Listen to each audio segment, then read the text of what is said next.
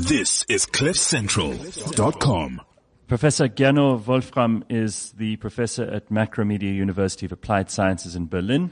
Also has written articles for a number of very well-known German publications, and we had the pleasure of hearing this morning about the media ecosystem, the environment. He very carefully described to us that it's not really a system because there are many pieces that fall inside and others that fall outside of that. But it's fascinating to hear how the German media works, what the major influences are. And I found it fascinating that there are, just like we have in South Africa, so many new things happening. So I think a word or two from you about the latest developments in terms of citizen journalism, in terms of independent media voices. How do you find that's specific to Germany? Yeah. Fortunately, we still have a lot of newspapers, traditional newspapers, and they are wonderful. They're doing good journalism, yeah, but they face also a big crisis right now, yeah. And on the other hand, we have a lot of young and independent bloggers, online journalists, very often also women, yeah, who try to establish a new kind of journalism where they are independent from the big publishing houses, where they can find new audiences, and where they also perhaps not try to explain all the time the world to the audiences, but more to show what is going on and really to bring in new experts, new voices, people who are probably before unheard. Yeah, and I think that makes it very exciting to see this change on the one hand. On the other hand, it is also a bit sad to see that some of the old traditions of our public sphere are obviously dying. So the thing about the dying of the old public sphere is also because there's a huge population influx of different types of cultures, where Germany used to be a single type of culture. Diversity here in Berlin versus outside of Berlin, how much of a role does that play in the kind of content that you're seeing in the media space now?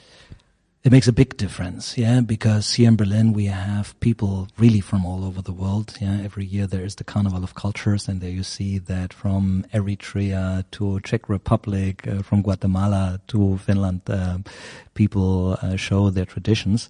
And unfortunately, a lot of these people don't think that the famous German media covers their history here in the country. Yeah, so we can see also here a lot of newspapers and bloggers and new associations which raise the question, actually, where is our voice? Yeah, where is somebody asking about our experience here in Germany? And very often we have this problem that people have to decide, yeah? Do you see yourself more as a Turk or more as a German? And this is a Maya as a stupid question.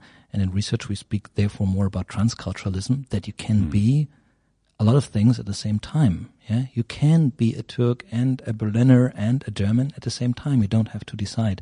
And I think this is also not so much covered in the media, that we still have these journalists who have a so-called migration background, and I never know what tell us. What does it tell? Yeah, it's more interesting to think, okay, what kind of new perspective or different perspectives people can bring in to the debate. And we see, especially here in Berlin, a lot of publications where this is working. Yeah, I'm curious with all of this cosmopolitan sort of influx of different cultures and ideas. Is it having the effect of contributing to a new sort of culture, or are people siloing off into niches and very much talking within their echo chambers? I think what we really lack is a new vocabulary. Yeah, as long as people talk about interculturalism, yeah, then you have on the one side the guys who have to play the Turks or the Polish guys, and the others are the Germans. Yeah, I mean, this is not only boring; it's also not the truth. Yeah, in Germany we have for 2015, every 9th child who was born here in Germany has had a binational background. Yeah. So that means a lot of, for example, also my daughter is half Greek, yeah? And I see that she speaks Greek fluently. She listens to Greek music when she is in Greece. Then she is really excited about the traditions there and knows the jokes. And it's the same in German. And if you ask her with her 7 years, what are you? She wouldn't understand the question. She is a little girl from Berlin, born here, and she feels very, as a real Berlin girl. On the other hand, she is Greek, she is German, and perhaps something else. And this is something we need a new vocabulary for. And therefore also, very often I think we have the wrong debates, about diversity. Because perhaps the last point to that, when we talk all the time about diversity, this is also a bit strange because nobody feels diverse, I don't feel myself as diverse or as I'm, for me, a natural person and a guy from Poland as well. But if you say, okay, we need to have a diverse society, you always have someone who's saying, okay, these are the others, Therefore, the whole vocabulary is a bit weird, So perhaps we should think about that more closely. And the role of women. You spoke earlier in the example you showed us of the journalist who started her own blog and employs women, and that their entire focus is around women. And as I sit here amongst 3 men, are you feeling diverse yet? I'm adding to your diversity, guys. I'm adding to your diversity. I'm very interested in how the rise of kind of third wave feminism and in the content that is being created and the way that the society is being reflected in media here in Germany, how much of a role does that play? Or is it still very much a male-led environment, the media landscape? Yeah, as I said before, my problem I have always with my home country is that we have a lot of criticism in the country. There are a lot of women requesting we need to have a better quota in TV and we should have more people with a migration background in the newspapers, and it's always a kind of serious complaining, And on the other hand, we have a lot of initiatives where really women start to do something and to change something and to offer something new. And this is not so popular in Germany. And therefore my wish would be that these wonderful and smart projects we have invented and run by women, they should be portrayed, and it should, as an encouragement for other women, look, that can work, instead of saying all the time, and requesting there's a problem. So I think this is something we lack here, really to portray in a much stronger way how many wonderful projects already exist and to support them, because they need to have readers, they need to have people who know them, otherwise they will die, the projects will die. The other thing that you touched on, and it's really my last point, is the commercial viability of new media. And in Germany, as in South Africa, I suppose things are just taking off, really, so it's hard to measure at this point.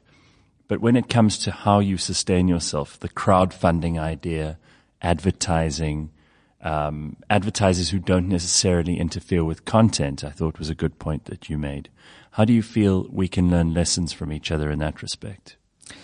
First of all, I deeply believe, also as a writer, and journalist, because I'm still publishing, that stories are important. You need to have good stories, and you should be trustful, and you should have people who are interested in your stories. And very often we can hear that digitalism is the future, but digitalism is just a tool. The interesting question is what happens within this digitalism. And one more time, what I deeply believe is that the new online journalism is not based on explaining the world, is based on new connections and networks. And I would say the good bloggers of the future and also of the present have a tremendous worldwide network and really bring in new knowledge. And this is surprising and exciting. And I think that especially the younger generation is not so much interested to open a newspaper, pay for it, and to read explanations. They want to find out by themselves, but they need to have valuable information, not fake news. And I think this is something which you can deliver through these new online platforms. And as I said before, the Hackpack Press, this wonderful website where journalists can connect all over the world. This is a wonderful example, what kind of richness and what kind of flow of information is possible in this digital world. Thank you very much. Thank you. This is CliffCentral.com.